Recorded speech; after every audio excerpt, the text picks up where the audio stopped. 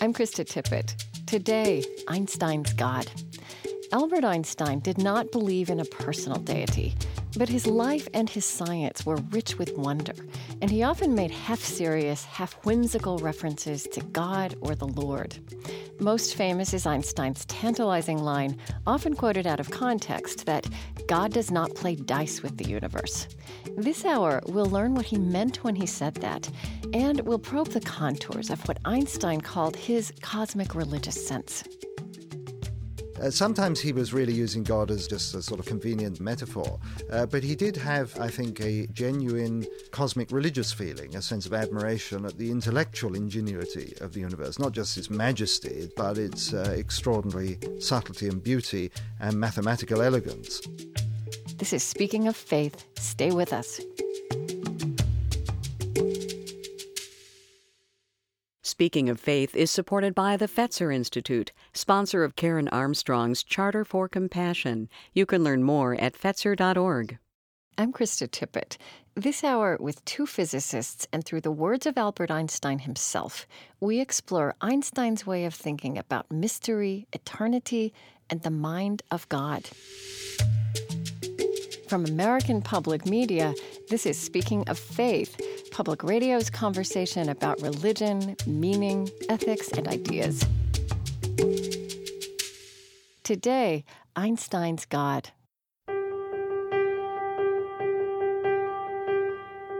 In the year 1905, a 26-year-old examiner in the Swiss Patent Office in Bern made a series of discoveries that altered the course of modern science. Most famously, Albert Einstein proposed the theory of special relativity, which changed the way we think about space, time, and matter. The theory is best known by a single elegant equation, E equals mc squared. 10 years later, he took that a step further by accounting for the effects of gravity in his theory of general relativity. Here's the voice of Albert Einstein speaking about an application of his discoveries in 1947.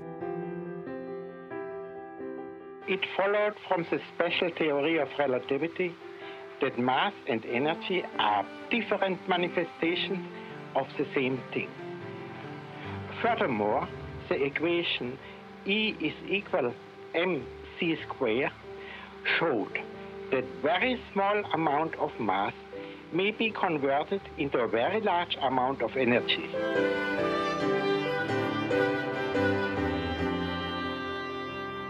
Though most of us can't grasp the full sense of general relativity, scientists agree that it describes the fabric of the universe we inhabit, and that without Albert Einstein, we still might not know it.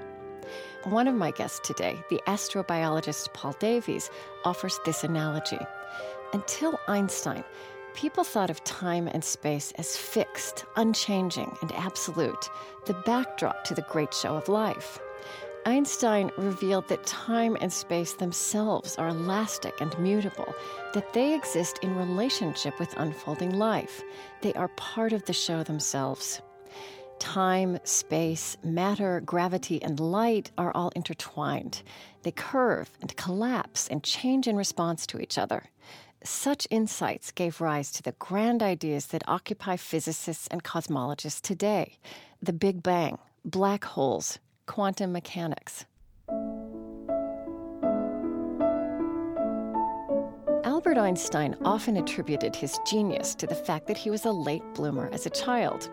In consequence, he proposed, he remained enthralled into adulthood with elemental features of existence which most of us take for granted. Here's a reading from Albert Einstein's autobiographical notes published in 1949.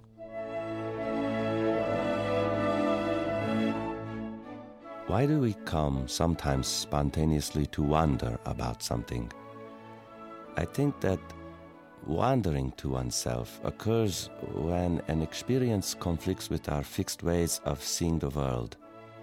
I had one such experience of wandering when I was a child of 4 or 5, and my father showed me a compass. This needle behaved in such a determined way and did not fit into the usual explanation of how the world works. That is, that you must touch something to move it. I still remember now, or I believe that I remember, that this experience made a deep and lasting impression on me. There must be something deeply hidden behind everything.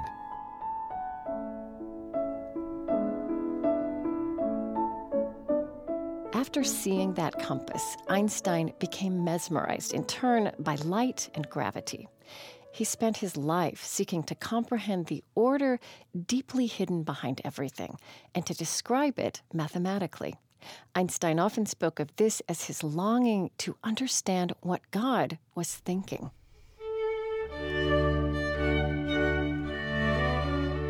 When my first guest this hour, Freeman Dyson, was born in England in 1924, Albert Einstein was at the height of his fame.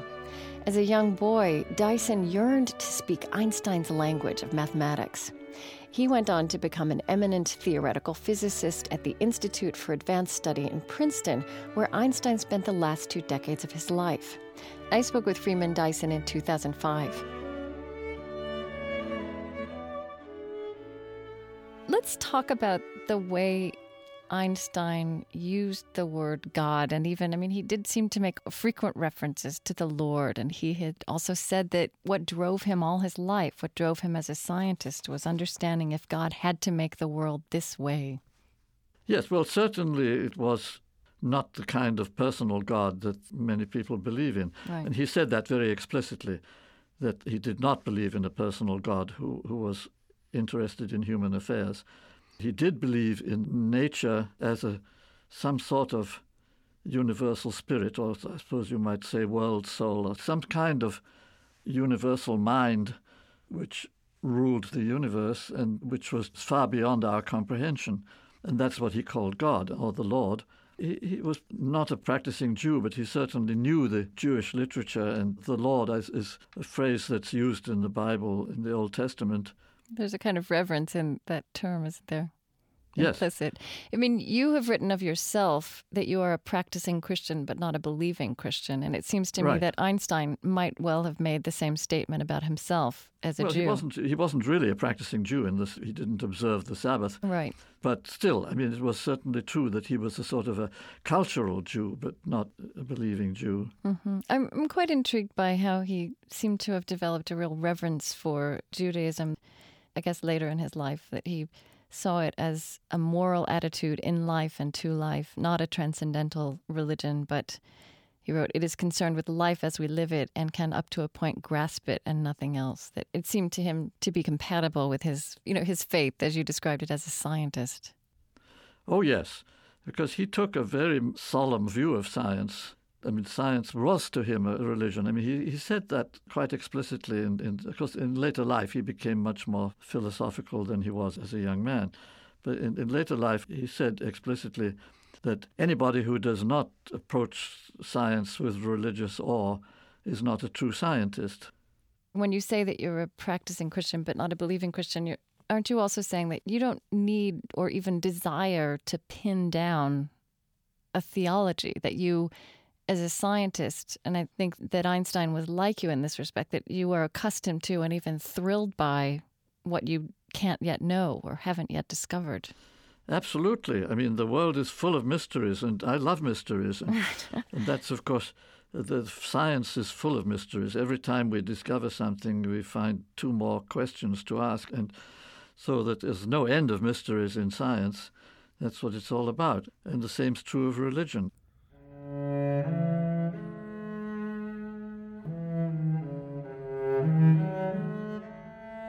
Theoretical physicist Freeman Dyson.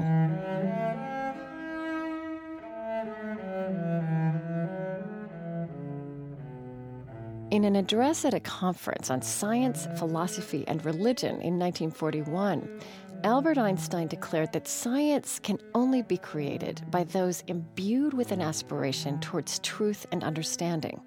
He famously concluded, "Science without religion is lame, religion without science is blind." Einstein understood science and religion to be separate realms, but joined by reciprocal relationships and dependencies. Most often, he stressed how both realms acknowledge and honor the human sense of mystery. The fairest thing we can experience is the mysterious. It is the fundamental emotion which stands at the cradle of true art and true science. He who knows it not and can no longer wonder, no longer feel amazement, is as good as dead, a snuffed-out candle. It was the experience of mystery, even if mixed with fear, that engendered religion. A knowledge of the existence of something we cannot penetrate, of the manifestations of the profoundest reason and the most radiant beauty. It is this knowledge and this emotion that constitute the truly religious attitude. In this sense, and in this alone, I am a deeply religious man. I cannot conceive of a God who rewards and punishes his creatures, or has a will of the type of which we are conscious in ourselves. Enough for me the mystery of the eternity of life and the inkling of the marvelous structure of reality, together with the single-hearted endeavor to comprehend a portion, be it ever so tiny, of the reason that manifests itself in nature. From The World as I See It by Albert Einstein, published in 1956. I'm Krista Tippett, and this is Speaking of Faith from American Public Media. Today, Einstein's God.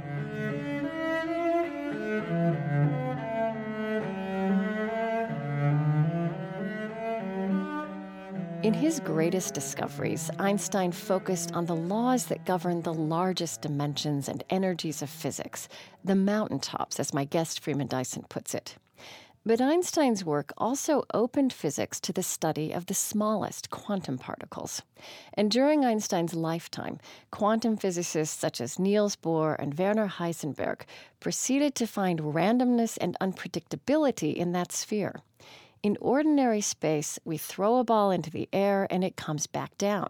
But at the atomic level, Heisenberg proclaimed, anything could happen. Atoms veer off in wholly unpredictable, illogical directions, seemingly of their own will.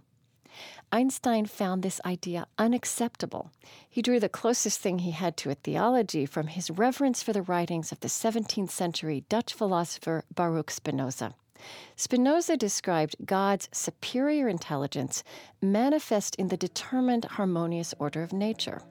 And Einstein made his most famous quip about God as he disputed the disorderly universe of quantum physics. He said repeatedly, "I do not believe that God plays dice with the universe."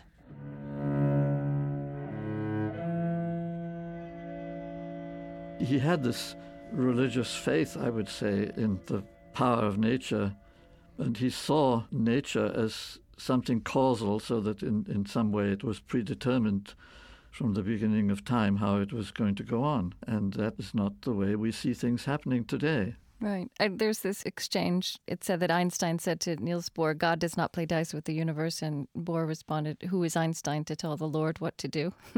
Yes, and I think, I'm on the side of Bohr, no doubt. Well, you've also you wrote, "The old vision which Einstein maintained until the end of his life of an objective world of space and time and matter independent of human thought and observation is no longer ours. Einstein hoped to find a universe possessing what he called objective reality, a universe of mountaintops which he could comprehend by means of a finite set of equations. Nature, it turns out, lives not on the mountaintops, but in the valleys." Explain to me what you're describing there. If you look at the real nature, it's just so much more imaginative than a set of equations. What really happens in the universe is that nature finds all these extraordinarily complex structures which have their own rules. So, for example, the whole of biology is an example of that. Things happen in living creatures which you can't just describe with a set of equations. And that's true of most of science. That's true of chemistry and geology and the whole of historical sciences. You say it's more like a rainforest than a mountaintop. Exactly. But it's true. That's exactly the metaphor. That complexity is the essence of things. So Einstein's universe of sort of cold, hard space and time and defined by a set of differential equations. It's there, but it's a very small part of the real universe. It's just the mountain peaks. But help me understand this. I mean, I think what's so intriguing is that, and we don't always think about it this way, but that the equations, I mean, E equals mc squared, that what Einstein was laying out was not something that we were creating but discovering, of equations, of facts, rules, principles that somehow were there and undergird all of this. And I think that those equations and rules still somehow undergird this complex reality, the rainforest you're describing. Is that right? But it's just a lot bigger than that. Yes, these equations are quite miraculous in a certain way. I mean, the fact that nature talks mathematics, I find it miraculous. I mean, I've spent my early days calculating very, very precisely how electrons ought to behave. Well, then somebody went into the laboratory and the electron knew the answer. The electron somehow knew it had to resonate at that frequency, which I calculated. So that to me is something at a basic level we don't understand. Why is nature mathematical? But there's no doubt it's true. And of course, that was the basis of Einstein's faith. I mean, Einstein talked that mathematical language and found out that nature obeyed his equations too.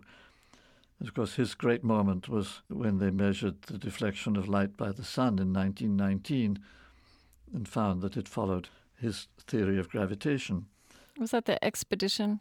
Yes, that was the expedition where Eddington made the observations and confirmed the theory. Mm-hmm. And it did seem miraculous, didn't it, to people that he was right? It was miraculous. Theoretical physicist Freeman Dyson.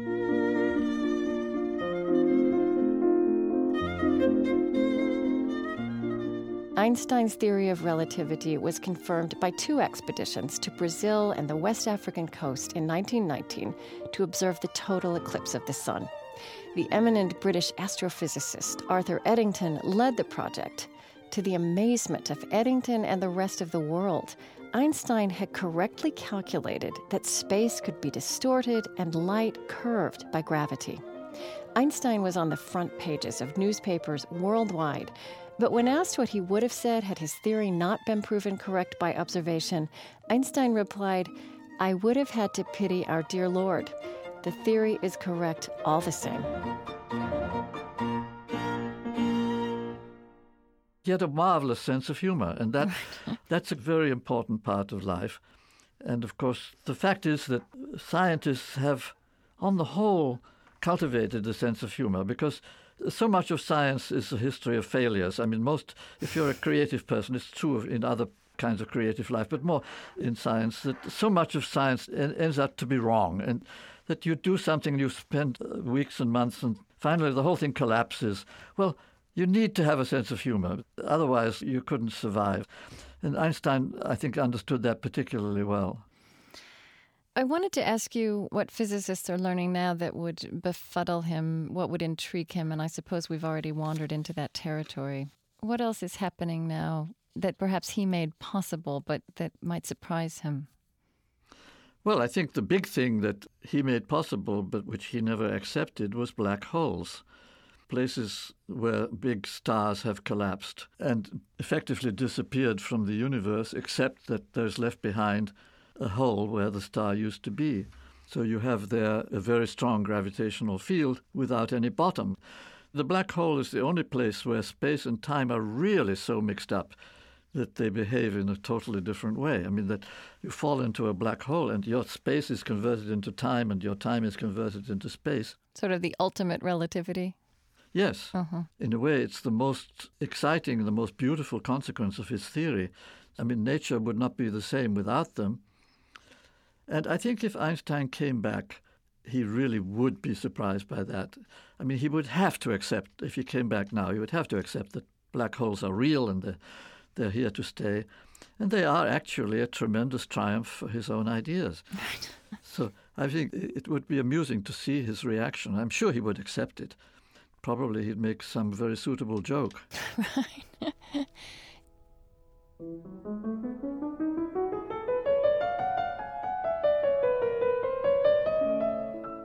Freeman Dyson's many books include The Scientist as Rebel and Disturbing the Universe.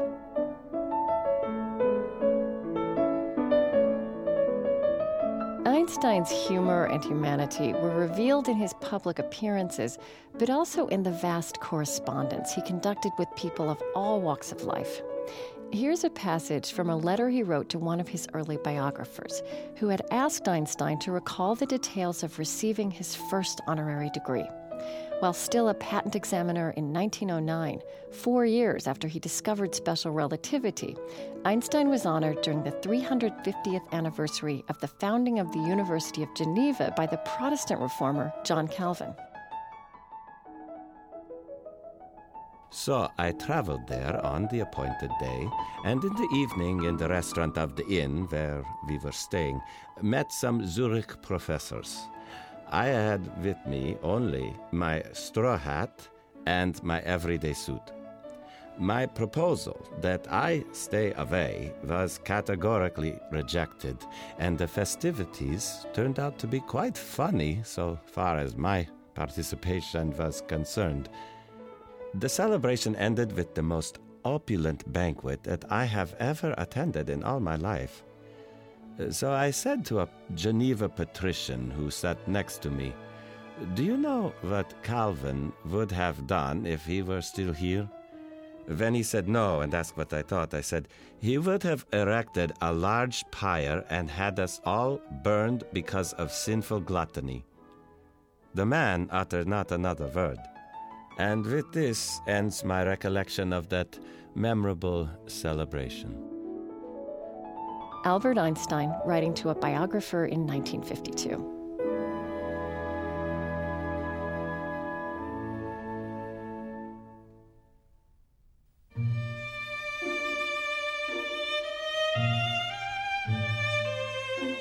If Einstein can be said to have had a spiritual side, this expressed itself in part in his love of music.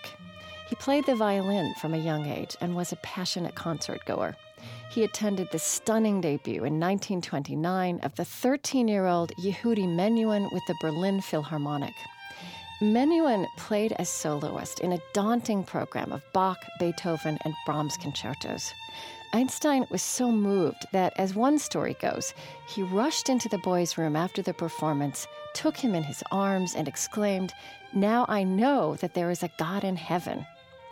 Einstein once mused that had he not been a physicist, he would have been a musician. He said, "I often think about music. I daydream about music. I see my life in the form of music." And he carried his violin with him wherever he went. This is an older Menuhin playing Einstein's beloved Bach.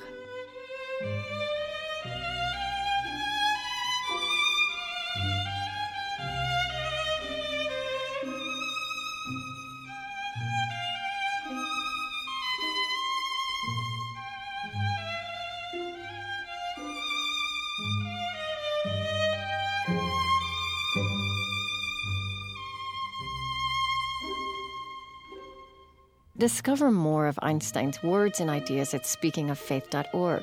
We've created a special playlist where you can hear archival audio of Einstein speaking about Gandhi and the universal language of science. View photographs of Einstein in his youth and explore his handwritten documents, including a page from Einstein's manuscript on special relativity. Find all of this and more at speakingoffaith.org. Also, some of our richest ideas and most engaging conversations are taking root online through our blog, SOF Observed, and our Facebook fan page and Twitter.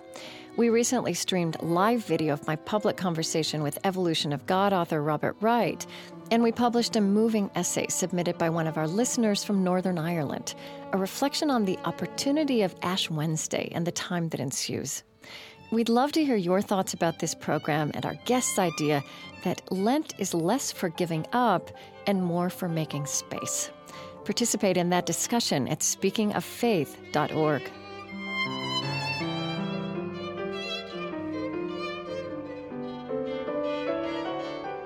After a short break, physicist and astrobiologist Paul Davies on Einstein's view of time and eternity and the mind of God. I'm Krista Tippett. Stay with us. Speaking of Faith comes to you from American Public Media.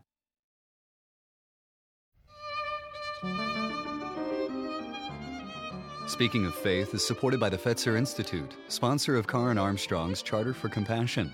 You can learn more at Fetzer.org, and by American Public Media, announcing Krista Tippett's new book, Einstein's God, Conversations about Science and the Human Spirit, available in bookstores now.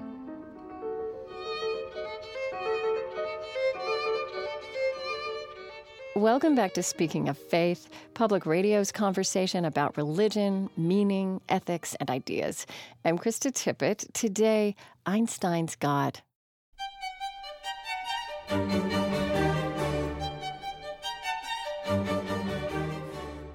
With two physicists, and through the words of Einstein himself, we're exploring Albert Einstein's way of thinking about God, mystery, and eternity. My next guest, Paul Davies, is a theoretical physicist and cosmologist. I interviewed him from Sydney, Australia in 2005, where he spent 15 years at the Australian Centre for Astrobiology, which he co-founded. He's currently at Arizona State University, where he directs the Beyond Center for Fundamental Concepts in Science. Davies has written widely about Einstein's understanding of time and the intriguing scientific and existential questions it raises. Einstein referred to the human perception of time divided into past, present, and future as a stubbornly persistent illusion. Before Einstein, science itself had taught society to think of time as a matter of fixed precision. Time was a universal constant, an arrow progressing at the same rate for everyone, everywhere. 19th century notions of progress hinged on this belief about time. So did the modern Western concept of selfhood, of personal identity accumulated through the passage of time. But Einstein saw time as elastic, not absolute, curving and warping in response to space and mass and motion. I asked Paul Davies why this idea still sounds outlandish to a 21st century mind. The reason that people find Einstein's ideas weird is because we don't notice the effects that he discussed in daily life, and our brains have evolved their common sense notions in order to cope with daily life. But we now have instruments of such extraordinary sensitivity that we can easily measure the warping of time just from everyday speeds. And I suppose the one that is most dramatic is the global positioning system, without which, in Sydney at least, the taxi drivers would always get lost. This system relies upon satellites which are orbiting the Earth, and if you don't factor in the warping effects of both motion and gravitation on time, you would very soon get lost within minutes. And so this is an application of the theory of relativity. I think one of the most interesting stories you tell as you describe what Einstein's contribution was to our understanding of space and time is that, in fact, before Newton and Galileo, ancient cultures thought of time as organic and subjective and cyclical and part of nature. And you say that the clock is an emblem of an intellectual straitjacket that was created in a relatively modern era by scientists, and that Einstein then restored time to its rightful place at the heart of nature. That's a very interesting idea. It's certainly true that it was Galileo who recognized that time is the appropriate parameter in which to discuss the nature of motion and in particular of falling bodies. And Newton then developed that idea into what is sometimes called the clockwork universe, that the entire cosmos is a gigantic clockwork mechanism, slavishly following accurate mathematical laws to arbitrary precision. But it didn't enter into the practical world nearly so much until about probably the 19th century. The railroads were being established, and it was important for people to be at the station on time. It was important to establish international time zones and national time zones and common ways of doing business. And the telegraph was another very important step in establishing common time zones. And it was curious that probably no more than a few decades after ordinary people began to be subjected to this temporal straitjacket, Einstein came along and upset the apple cart again. And I think historically part of the reason for this was that he was working in the patent office in Switzerland, and precision timekeeping and inventing clocks that would give ever greater precision and enable time zones to be synchronized ever more accurately would have been something he would deal with on a daily basis. Right, and he was in the capital of clocks as well, I guess, in Switzerland. That's right. And so he was obviously thinking very much about measuring time. And this is what led him to the notion that your time and my time might appear different. We might measure different time intervals between the same two events if we're moving differently. And also your gravitational circumstances. Gravity slows time. Time runs a little bit faster on the roof than it does in the basement. We don't notice it in daily life. When you go upstairs and come down again, you don't notice a mismatch, but you can measure it with accurate clocks. From a religious perspective, there's something intriguing, though, in how these ideas of physics might seem to echo spiritual notions that you can find in Eastern and Western religious thought. And in Australia, where you're speaking from Australia, there's the notion of dream time. There do seem to be echoes of that, of a sense of time as larger and malleable and mutable and not captive to human reality. It's true that the Australian Aboriginal concept of the dreaming reflects the perception of time of many ancient cultures. The notion that, in a way, there are two times. There's the one that we live our lives by on a minute-by-minute basis. But then there's this more abstract notion, which is maybe time is the wrong word. Maybe it's the opposite of time. Maybe it's eternity. This is a dualism, I think, that runs through all cultures, that there is time and that there is eternity, and that some things, something beyond time, in some sense, have an existence outside of time. They are eternal. And I don't fully understand, I can't really grasp the Aboriginal concept of the dream time, but I think it will come closer to the Christian notion of eternity than it does to day-to-day temporal sequence. And I've been inspired by the work of Augustine, who lived in the 5th century and wrote extensively about the nature of time. And where I think he was spot on and where it resonates with Einstein has to do with the origin of time, the fact that time may have come into existence with the beginning of the universe. We think now that the universe began with a Big Bang, and people are fond of asking what happened before the Big Bang. And that was also a legacy of Einstein also, that we could discern that, correct? Einstein gave us the so-called general theory of relativity in 1915, in which the notion of the expanding universe is based, and by extension of that, the universe beginning with a so-called Big Bang. Right. We know this is now 13.7 billion years ago. Einstein's theory of relativity says that this was the origin of time. I mean, there was no time before it. And Augustine was onto this already in the 5th century because he was addressing the question that all small children like to ask, which is, what was God doing before he created the universe? And so Augustine said that the world was created with time and not in time. So he placed God outside of time altogether, a timeless, eternal being. So we're back to eternity.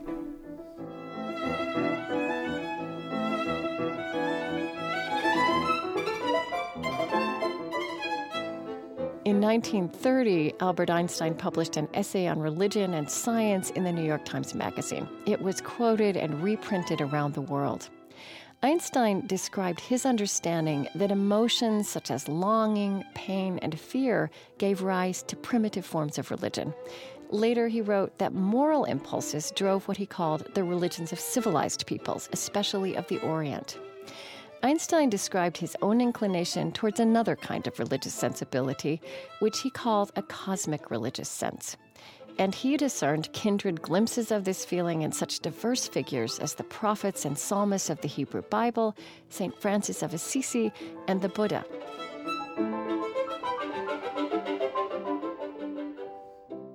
It is very difficult to elucidate this feeling to anyone who does not experience it. The individual feels the vanity of human desires and aims, and the nobility and marvelous order which are revealed in nature and in the world of thought. Individual existence strikes him as a sort of prison, and he wants to experience the universe as a single, significant whole. The religious geniuses of all ages have been distinguished by this kind of religious feeling. In my view, it is the most important function of art and science to awaken this feeling and keep it alive in those who are receptive to it.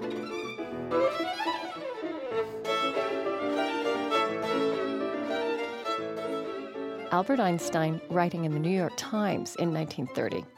I'm Krista Tippett, and this is Speaking of Faith from American Public Media. Today, Einstein's God.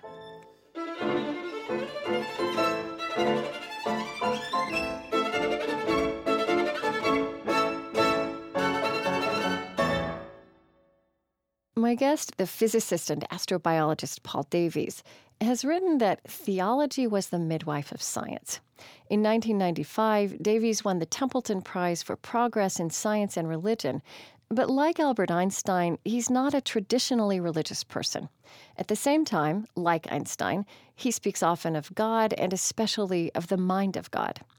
So I asked Paul Davies what a physicist understands in using that phrase. And did Einstein's discoveries influence a new understanding for our time? You have to understand how science emerged in Western culture under the twin influences of Greek philosophy, which taught that human beings can come to understand their world through rational reasoning. And then the second tradition began with Judaism, the notion of a created world order, that there is a supreme lawgiver who brought the universe into existence at a finite time in the past and orders the universe according to a rational plan. So both Christianity and Islam adopted this linear time and a created world order. And the scientists had that tradition. They said, well, there's an order in nature, but it's hidden from us. We don't see it in daily life. We have to use arcane procedures of experiment and mathematics to uncover this, what I like to call mathematical code, which underpins the nature. We now call that the laws of physics. But this notion that human beings could come to understand it, could read the mind of God, because the application of human reasoning and human inquiry was a tremendous thing, and the birth of science can be identified with this step. I do hear echoes of Einstein also in that kind of language. Here's something he said in 1955. I want to know how God created this world. I'm not interested in this or that phenomenon, in the spectrum of this or that element. I want to know his thoughts. The rest are details. Einstein was fond of using the word God, and there are many famous quotations. God does not play dice with the universe. This is his antipathy to quantum physics and its indeterminism. Sometimes he was really using God as just a sort of façon de parler, a convenient metaphor. But he did have, I think, a genuine theological position. He did not believe in a personal God. He made that very clear. But he did believe in a rational world order. And he expressed what he sometimes called a cosmic religious feeling, a sense of awe, a sense of admiration at the intellectual ingenuity of the universe, not just its majesty, its grandness, its vast size, but its extraordinary subtlety and beauty and mathematical elegance, something that people who are not physicists find it very hard to grasp. But to a professional physicist, this notion of an underlying mathematical beauty is part and parcel of the subject. And you also raise the kind of religious theological questions that for you still flow out of these great discoveries of Einstein and of physics as we know them now. Burning questions that remain. Maybe we don't need God for the laws of physics to do their job, but where do the laws of physics come from? Why these laws rather than others? And here's some language of yours. Why a set of laws that drive the searing, featureless gases coughed out of the Big Bang toward life and consciousness and intelligence and cultural activities such as religion, art, mathematics, and science? I mean, are those questions that you can ask now, this way down the road? Did Einstein consider questions like that? For me, the crucial thing is that the universe is not only beautiful and harmonious and ingeniously put together, it is also fit for life. And physicists have traditionally ignored life. It's too hard to think about. More and more, though, I think we have to recognize that if the laws of physics hadn't been pretty close to what they are, there would be no life, there would be no observers. Now, some scientists just shrug and say, well, so what? If it had been different, we wouldn't be here to worry about it.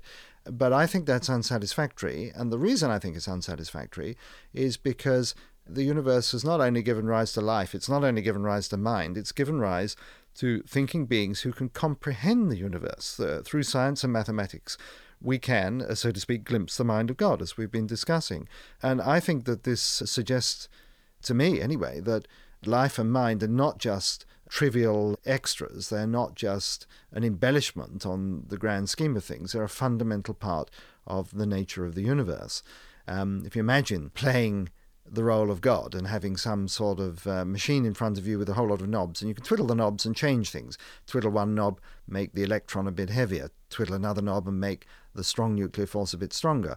You soon discover that you have to fine-tune those settings to extraordinary precision in order for there to be life.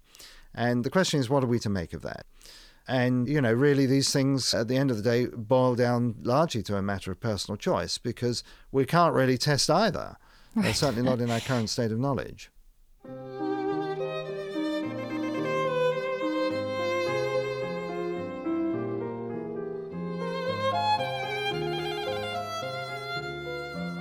Physicist and astrobiologist Paul Davies. He says that the current conversation between science and religion is different in physics than in biology. So when he speaks of the fine-tuning of the universe, or when Einstein spoke of a mind or superior spirit behind nature, this does not mirror a theory of intelligent design. The order behind the universe which Einstein discerned was manifest in the laws of physics. Einstein rejected the notion of a creator who would interfere with the laws ordering his own creation. However, Einstein's discoveries did give rise to the fields of quantum physics and chaos theory. And some scientists in those fields are now suggesting that there might be room for an involved God within the laws of physics themselves. I asked Paul Davies about this. Yes, there has always been this problem for physicists about an active God. If God does anything, God has to be at work in the world. And now, if we go back to the sort of universe that Newton had, and the one that Einstein supported, the notion of a deterministic universe, a clockwork universe, then this becomes a real problem, because if God is to change anything, then God has to overrule God's own laws. And that doesn't look a very edifying prospect theologically or scientifically. It's horrible on both counts. But when one gets to an indeterministic universe, if you allow quantum physics, then there is some sort of lassitude in the operation of these laws. There are interstices having to do with quantum uncertainty, into which, if you want, you could insert the hand of God. So, for example, if we think of a typical quantum process as being like the roll of a die, God does not play dice, Einstein said. Well, it seems that, God does play dice. Right. Then the question is, if God could load the quantum dice, this is one way of influencing what happens in the world, working through these quantum uncertainties. Now, some people certainly have pushed that idea. John Polkinghorne is one who's spoken about it. Bob Russell for the Center of Theology and Natural Sciences in Berkeley likes that point of view of God not, in any sense, usurping the laws of physics, but working within the inherent lassitude that quantum physics provides. And it's a possible way of God to gain causal purchase in the world without changing any of the laws that we know. I think as we close, I'd like to come back to this idea of eternity. We touched on that a bit when we were talking about time, which was such an important subject for Einstein. And this idea that is in many cultures and many religious traditions of a sort of a distinction between the temporal and the eternal. And I'd like to read you a passage from a letter that I found that Einstein wrote when he was a bit older, and just see how you respond to it as a physicist. He wrote this actually to the Queen of Belgium, and who was suffering a great grief. And he said to her, "And yet, as always, the springtime sun brings forth new life, and we may rejoice because of this new life and contribute to its unfolding. And Mozart remains as beautiful and tender as he always was and always will be. There is, after all, something eternal that lies beyond the hand of fate and of all human delusions. And such eternals lie closer to an older person than to a younger one, oscillating between fear and hope. For us, there remains the privilege of experiencing beauty and truth in their purest forms." I don't think this is an Einstein many of us know when we just think of his scientific legacy. Those are beautiful words, and I was quite unaware of them, very poetic. And I can see where they're coming from, because, as we discussed earlier, Einstein was the person to establish this notion of what is sometimes called block time, that the past, present and future are just personal decompositions of time, and that the universe of past, present and future in some sense has an eternal existence. And so even though individuals may come and go, their lives, which are in the past for their descendants, nevertheless still have some existence within this block time. Nothing takes that away. You may have your 70 years and 10 measured by a date after your death. You are no more. And yet within this grander sweep of the timescape, nothing has changed. Your life is still there in its entirety. It's a wonderful thought, isn't it? I mean, it opens up our imagination about what it means to be human and the universe, our place in it. I think that physics impacts upon our view of the universe and our place within it in so many ways, in the nature of time, in the nature of reality through quantum physics, and, as we've discussed, the fact that the universe is fit for life and we're a component in this bio-friendly universe that has such ingenious laws that can enable life to come into existence. And it puts our own position on this planet into a very different context. It cuts both ways, because on the one hand, we can see that we're not the center of the universe, we're not the pinnacle of creation, that we are maybe a small part, maybe only one among myriad living systems throughout the universe, and yet nevertheless we have emerged, and we can truly feel part of nature in a cosmic sense, not just in a local sense, but I think in a genuinely cosmic sense. And I think that that's deeply inspiring, and whatever one's religious convictions, and even if you have no religious convictions, I often say that if I talk to someone like Stephen Weinberg, who's a professed atheist and quite militantly He's the one who said the more we learn, the more pointless it seems. That's right, and yet nevertheless he will share in the awe, the wonder, the majesty, the beauty of the universe in this cosmic connection that I've been talking about. He sees the same facts as I do, but can't bring himself to believe that there's any point behind it all. And that's where he and I would part company. We'd agree on all of the science, but to me it overwhelmingly suggests that the universe is about something, that there is a point to it, and that we're part of whatever point that is.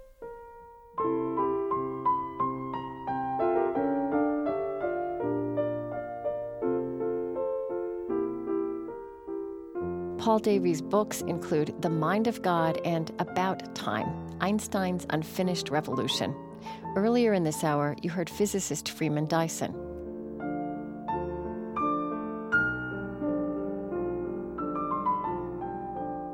Here in closing are some lines from a letter Albert Einstein wrote in 1927. I cannot conceive of a personal God who would directly influence the actions of individuals or would sit in judgment on creatures of his own creation. I cannot do this in spite of the fact that mechanistic causality has, to a certain extent, been placed in doubt by modern science.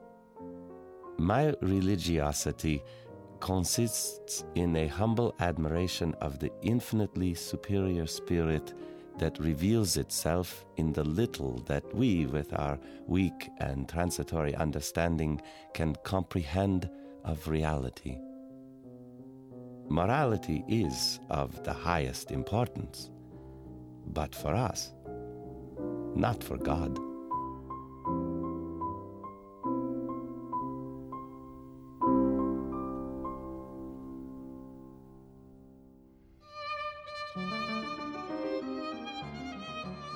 You've told us across the years that our programs with and about scientists are some of your favorites. They're some of mine, too. And we've now turned 10 of them into a book, Einstein's God, with this program you've just heard at its core and in readable form. The book also includes Evolution and Wonder about Charles Darwin, Jan 11 on mathematics, purpose, and truth, Sherwin Newland on the biology of the spirit, and our explorations of stress and the balance within, and the soul in depression. It's out now, direct in paperback, as an affordable resource for individuals and groups of every size. Learn more about Einstein's God, the book, at speakingoffaith.org. And while you're on our site, you can download a discussion guide with questions and facilitator notes for small groups or classes to talk about Einstein's challenging ideas. And if you're interested in exploring Einstein's passionate engagement on issues of war and race and learning more about his Jewish identity, we've got a second program for you, Einstein's Ethics. And you can download a free MP3 of that show as well as today's program through our podcast and website. Look for it on our homepage, speakingoffaith.org.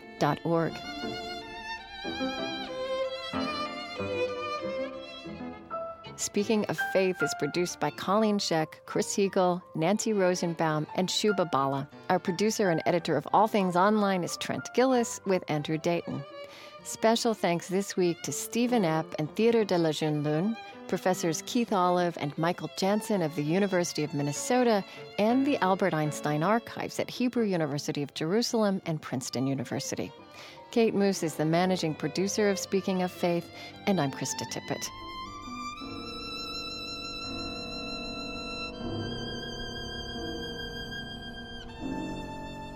Speaking of Faith is supported by the Fetzer Institute, sponsor of Karen Armstrong's Charter for Compassion. You can learn more at fetzer.org.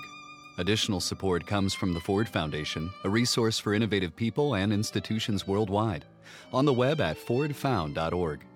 The Luce Foundation's Henry R. Luce Initiative on Religion and International Affairs, and the George Family Foundation, funding innovative ideas in integrative medicine, education, and spirituality in everyday life. Speaking of Faith is extending its reach throughout America with support from Lilly Endowment, an Indianapolis-based private foundation. This program is made possible in part by the National Endowment for the Humanities. Any views, findings, conclusions, or recommendations expressed in this program do not necessarily represent those of the NEH.